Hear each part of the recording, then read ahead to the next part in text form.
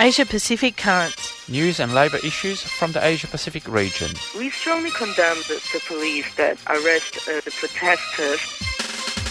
Saturday mornings at 9 o'clock. On Community Radio 3CR. Workers of the world should unite to fight this greedy capitalists. Brought to you by Australia Asia Worker Links.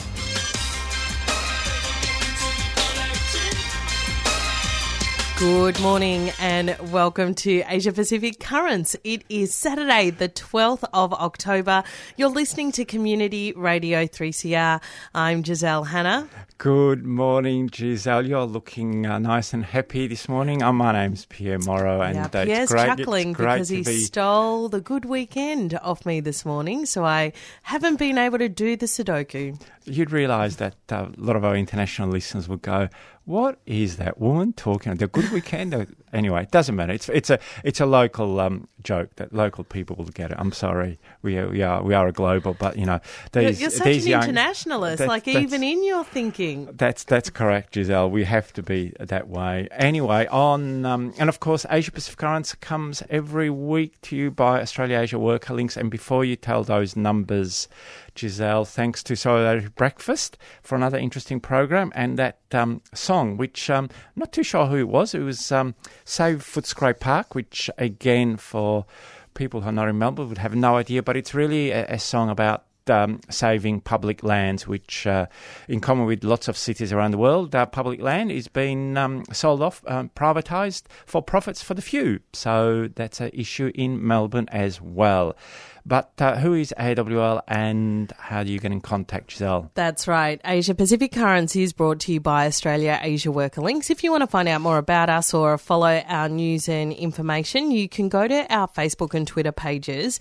You can also email us at aawl@aawl.org.au. We build and support international solidarity, and that is why we bring you news and current affairs from the Asia Pacific region.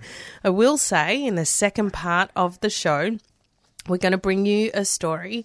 We'll be speaking with Kevin Bracken. For those of you who know, he is the former secretary of the MUA, one of the leaders of the Patrick's dispute back in 1998. And now, as a rank and file worker, he is an activist around international labour movement issues. We're going to talk to him about OceanaGold, a Philippines mining company. I actually think it's an Australian company. You're right. Sorry, it's an Australian company that is wreaking havoc and destroying Aboriginal land in El Salvador and in the Philippines. So we're going to talk to him about where the fight is at in relation to OceanaGold, particularly in the lead up to IMARC, which is, I think, the 27th of October. Yeah, it's the International Mining Company of the World. Really, it's a big conference. And of course, we go to the news roundup right now. You've got the first news story, and I'm happy to announce it's actually a good news story. Teachers in Jordan win their strike. A couple of weeks ago, we brought you news about the indefinite strike by over 100,000 teachers in Jordan. The government had initially refused to negotiate, but after 4 weeks, the teachers have managed to win most of their demands.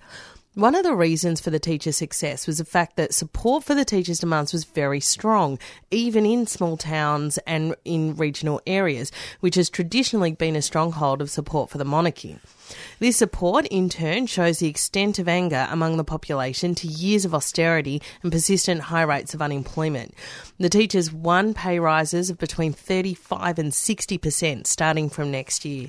This turn in public support for resistance movements, I think, is very, very significant. We're seeing that in relation to the environment movement and now with workers who are going on strike. And normally the rhetoric is that this is disadvantaging ordinary people. It's very good to see that bypass mainstream support is increasing. That's right.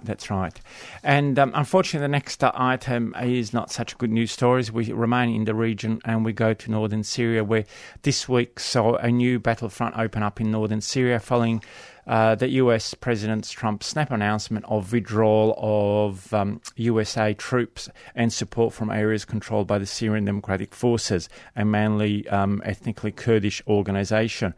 The government of Turkey, headed by the authoritarian Recep Tayyip Erdogan, saw this as a political opportunity to whip up nationalist feeling by unleashing a long-promised and planned military invasion. Turkey's goals are to secure a border region so that it can send Syrian refugees now in Turkey to this zone, while at the same time inflict great damage to Kurdish forces and their political aspirations. While the outcome of this military operation is uncertain, this new war will generate hundreds of thousands of new refugees from northern Syria, while creating further uncertainty for the 2 to 3 million Syrian refugees currently in Turkey. And still in the region, West Asia, a new report has detailed how in the last 7 years, thousands of migrant workers have died while in Qatar in locations outside of their immediate workplace. Most of these deaths occur the workers are often young, are asleep, and the phenomenon has been locally dubbed as sudden death syndrome. While local authorities label these deaths as natural causes or heart attacks, the reality is that no autopsies are being carried out. Medical researchers, on the other, are linking these deaths to heat stress and the effect this has on the workers' cardiovascular systems, as many of these workers are in temperatures of up to 45 degrees for up to 10 hours a day. Independent unions don't exist in Qatar. It's hard to know what to say about that, isn't it? Yeah. We now go to Central Asia, to Kashmir, where this week hundreds of journalists in the northwest Indian state of Kashmir staged a rare public protest against a continuing occupation by Indian troops. The journalists' protest was not just about calling for an end to the occupation, but also highlighting the fact that there is a complete media and information blackout in Kashmir. They accused the Indian government of deliberately trying to suppress and stop the flow of information from Kashmir so the voices of the most oppressed cannot be heard. The occupation and clampdown in Kashmir has now been going on for over 2 months. In Thailand this week, the Thai government announced a new regulation that will force coffee shop owners to track and store the data of customers using their Wi-Fi. Thailand's Digital Economy and Society Ministry has demanded that cafe owners retain a log file of their customers' browsing data for at least 90 days, in line with Section 26 of the country's Computer Crimes Act. This is seen by Labor and human rights activists as another move by government to stifle political dissent, and free speech, which is already under serious attack.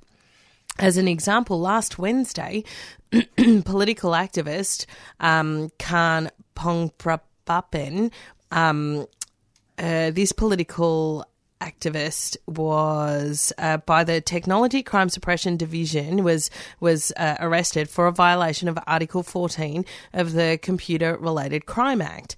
Khan's alleged crime was to post on Facebook an entry about the history of monarchies in other countries and how they ended. Also, which is just history, actually. That's right. It's actually not even about Thailand. Also this week, a Twitter hashtag Royal Motorcade, that comments on the traffic disruption that Royal Motorcades caused to Bangkok came under official scrutiny. Again, it just shows you how wide the repression is there and the climate of fear that it creates, which is actually what it wants to do. We now go to South Korea, where, Giselle, actually this should have been for you, given that you like aerial protests. But unfortunately, you actually handed them out, and I missed this. But anyway, I'll read it out for you. Park Moon-jin, an advising member at the Korean Health and Medical Workers Union, and Song Yuk-suk, who is the vice head of this branch, this week completed their 100th day of an aerial protest on top of a building 70 metres above the ground. The two Labour activists were fired, with other workers, from the Yangnam University Medical Centre in Seoul. The medical centre actually used a third party, Changzhou Consulting, to carry out the dismissals. The workers see these actions as clear union-busting behaviour by the medical centre, are calling on all dismissed workers to be reinstated, as well as the respecting of union rights. So we'll see how long this aerial protests go. Koreans have got a bit of a record of doing such protests.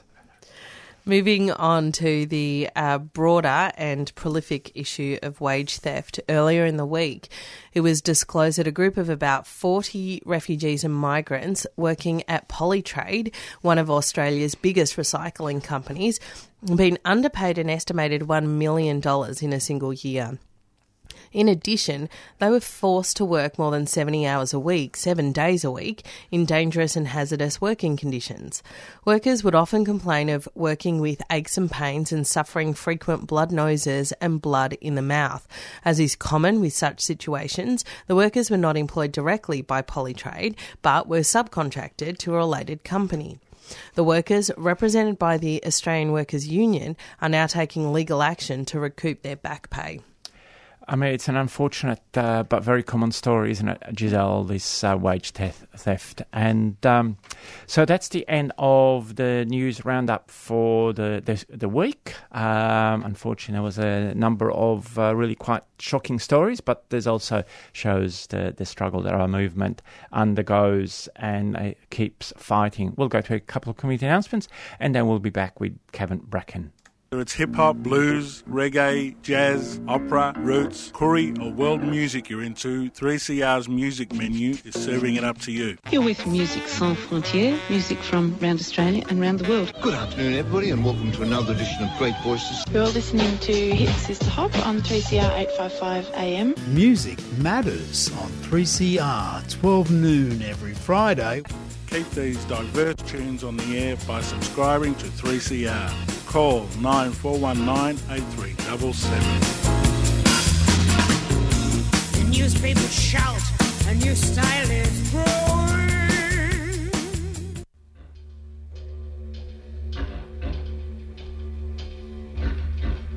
Australia is a crime scene. It's unfinished business is crime. People don't understand that it was a military exercise. It was military in the First Fleet. It was Captain James Cook. It was Captain Arthur Phillip. Right through the history of Australia, it's a military exercise. Our people have suffered greatly because the white man is not prepared to act honourably and legally. It's still the case in this country today.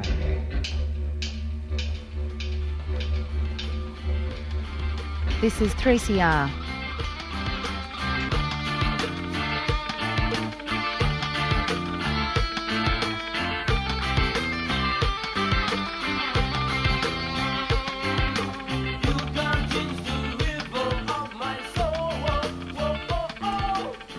It's 13 minutes past 9 o'clock here on Community Radio 3CR. You're listening to Asia Pacific Currents. Our next guest is Kevin Bracken, known to many of you listeners. He's a rank and file member of the MUA, but was formerly the secretary of that union and one of the leaders of the Patrick's dispute back in 1998. Kevin's an activist around international solidarity issues and particularly environmental and anti-corporation campaigns. And one of the biggest campaigns at the moment is against the mining companies and in relation to environmental justice. OceanaGold is an Australian mining company and is responsible for the destruction of Aboriginal homelands in the Philippines and Ecuador and across the world. It's a campaign that Kevin is involved in, and he joins us on the show this morning. Good morning, Kevin. Good morning, Giselle. Kevin, where is the campaign at against OceanaGold's operations at the moment? Well, it's been probably going on about 6 years here in Australia, ever since it bought out a Canadian company, Pacific Rim, which had a ISDS case against El Salvador for $300 million, which is probably half their school budget for the year. And that the decision against OceanaGold was handed down 3 years ago on this Monday, on the 14th of October. But currently, they lost the case, and El Salvador became the first country in the world to ban all metal mining. And that was largely due to the actions of OceanaGold. the ISDS legislation that they use to do it has a freezing effect on other countries. I went to El Salvador in 2013, and there was two mines. There was another one, the Cerro Blanco mine, was just over the border in Guatemala. At that mine, there'd been 6 people killed. There was a curfew put on the place. They wanted to shut down. They were worried about shutting the mine down because they thought they would get an ISDS case against them as just exactly the same as what Oceana Gold was running against El Salvador. So that mine's still operating. So it not only has an effect, it's a freezing effect on other countries to legislate in their gains. And I think there's currently, Colombia's been sued for about $16 billion in cases, ISDS cases. Mexico for about $3 billion,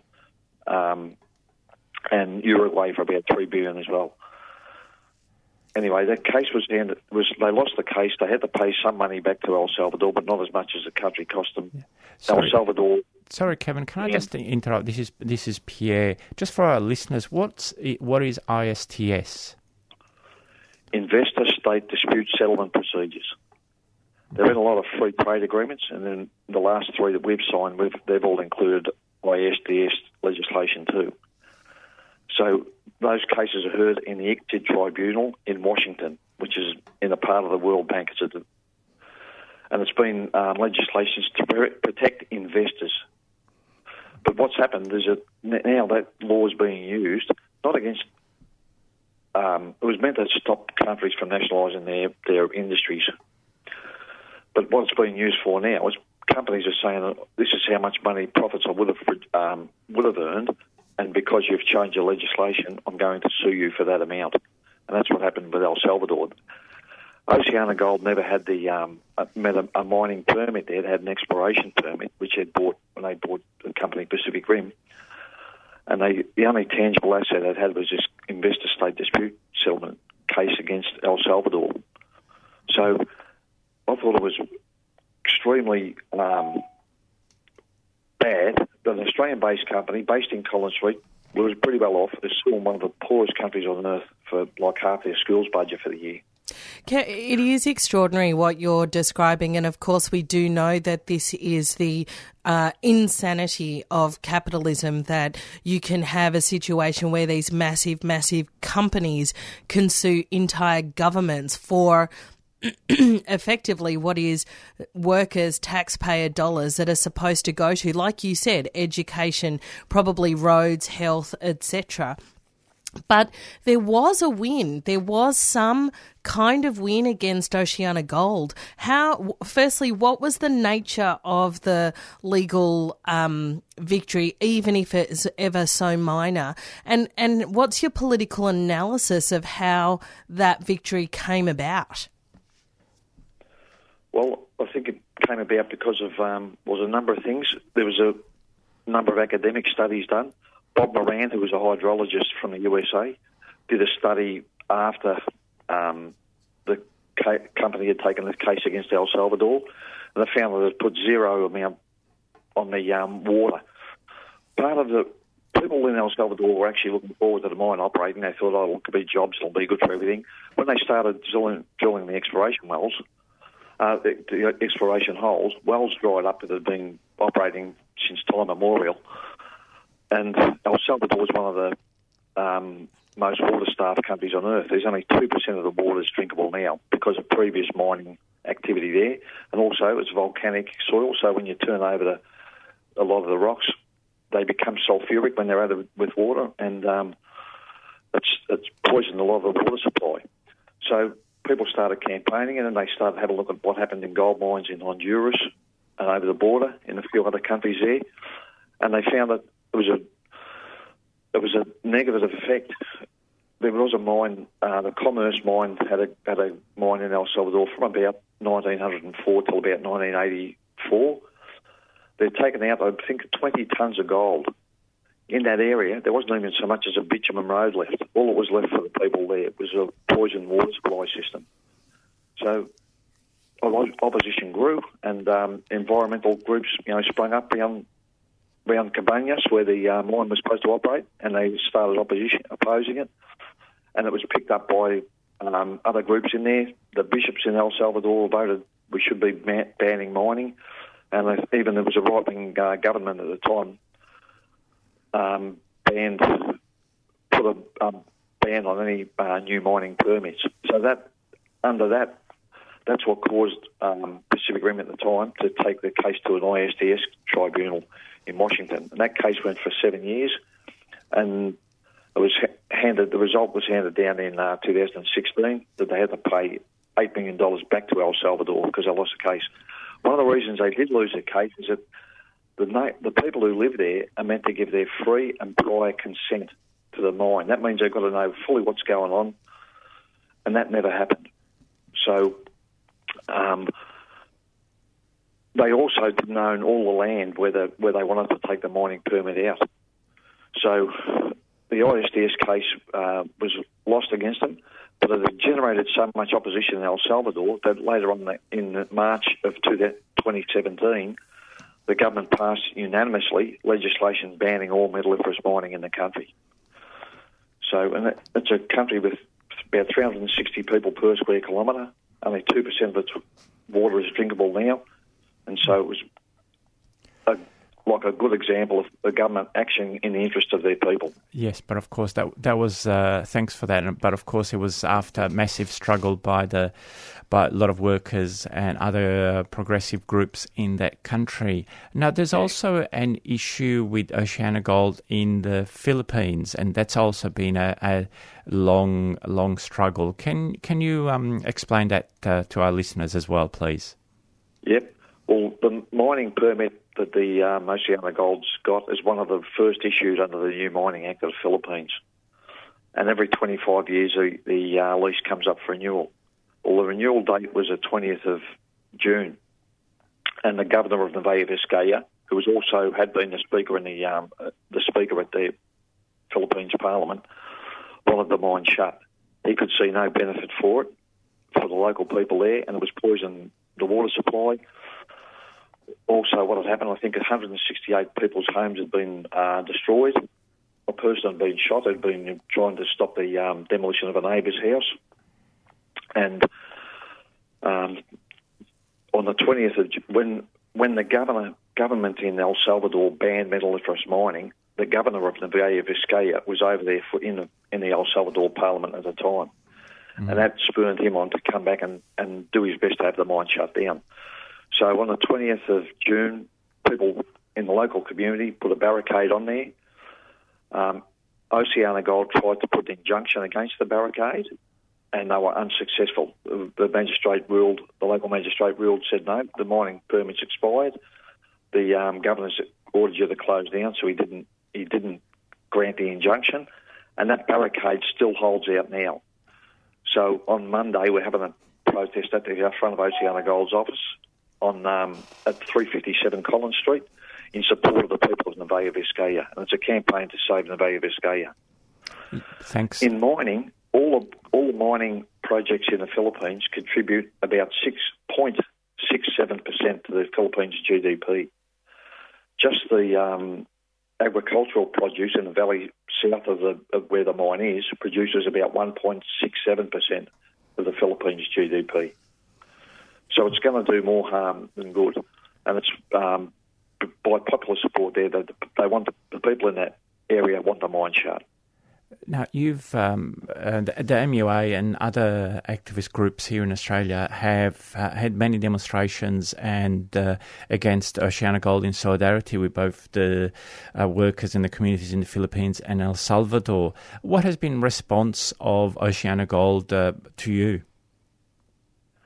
Well, we've had very minimal effect. We had Vitalina Morales come out from El Salvador, and she spoke at the first rally we had at their office when they were based in 250 Collins Street, and she didn't want to engage with them because she just wanted them out of the place. So I said, do you want to go up there? She said, no, we don't want to. So we haven't engaged them much. What happened is we did have one meeting with them. Father Bob Maguire, who was also supporting the campaign, put out a tweet, saying that about the OceanaGold, what they're doing to the water supply in El Salvador. On that, the person who was doing their publicity said, "I'd like to have a meeting with you." So Bob said to me, "Can I come too?" I said, "Yeah, no worries." So I went and we had that meeting with them. So we started talking about the people. There was been 5 or 6 people being murdered who were campaigning for the closure of the mine, environmental activists. And we said to them, "What about this?" And they said, "This has got nothing to do with us. This is all gang related." So I said, "Well, how about page 35 of this document, which had been produced by the International Policy Studies, IPS, in the USA?" And page 35 said that the Vice President of Pacific Rim, which is a company of the Oceanic Oil bought out, was caught dismembering a local municipal employee. They couldn't charge him with murder, but they charged him with cutting up a body and putting him in 2 suitcases. He was in charge of the operations in El Salvador at that time, and there was 5 people missed. The first one who had died. First one was Marcelo Rivera. He was a school teacher. He went missing. They found him 2 weeks later. His body was down the bottom of a mine with torture signs, compatible with what they used to do with the death squads in El Salvador. There was, I can't remember all their names, and I apologise because every time we do say it, we mention their names out the front because it's important. They're not statistics, they're people. He was shot 8 times in the back. They put a police guard on him. Later on, he was shot, and the woman who was hitchhiking in the truck next to him was killed too, when 4 people opened up with M16s. Daughter Soto, a mother of 6, was shot. She was 8 months pregnant at the time, but also a bullet went through her 2-year-old son she was nursing. And another student was killed in 2011. He went missing and they found his body in a mass grave. So, Kevin, you are describing the brutality of capitalism and the extent that companies will go to defend and protect their profits in the face of protest and resistance and any effective kind of resistance. And, of course, what you're saying isn't limited to OceanaGold. I mean, big companies that run the world behave this way, and particularly mining companies, which is a strategic industry for the ongoing operations of global capital. In addition to the protest on Monday, and I'll give you an opportunity to re-mention those details, are you involved in the IMARC blockade targeting all mining companies that behave in these reprehensible ways? Yeah, we are. As a matter of fact, we were at the Victorian Trades Oil Council yesterday, and the Victorian Trades Oil Council passed a resolution saying they support the blockade of the IMARC conference. Excellent. So I was at a ICHURB meeting, which was an international committee for human rights in the Philippines. One of the largest problems is in the Philippines now, in Mindanao. Mindanao's been under martial law for 2 years. While we were over there, the Sultan of Malawi was there. Now, I don't know if people saw a show on channels on 60 Minutes, probably about a month or so ago. We've got about a minute left, Kevin. No worries, it's all right. No, but anyway, the people have been thrown out. It's under martial law, and the native people have been seeking refuge. A lot of them have gone to Manila, and Calacasan's been protecting them. They're being harassed now by the police. They're being red-baited. So if anyone can go on the Calacasan website and give them support, that'd be great. I'll speak to you later at a later date about the rest. Yeah, thank you so much, Kevin. We will get you on in the future. Thanks so much for your time on the program this morning. Thanks, Giselle. Thanks for your No worries. Cheers. That was Kevin Bracken, international solidarity activist, rank and file member of the MUA and former secretary of the MUA. It does bring us to the end of the show. And can you remember the details for Monday? We will advertise them on our Facebook page. I just can't right now. All right, I think it's Monday the 14th of It is definitely a Monday the rally. 14th of October. But that's all that we've got time from.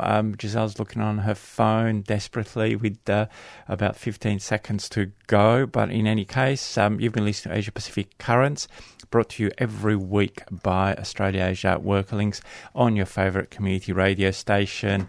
And no, we haven't quite got it, but it is on Monday. Stay tuned. Look at our Facebook page, Australia Asia Workerlinks. Thanks for listening to us, and great to be here. We'll be back next week with another program of Asia Pacific Currents, but stay tuned to 3CR and Palestine Remembered. You've been listening to a 3CR podcast produced in the studios of independent community radio station 3CR in Melbourne, Australia. For more information, go to allthews.3cr.org.au.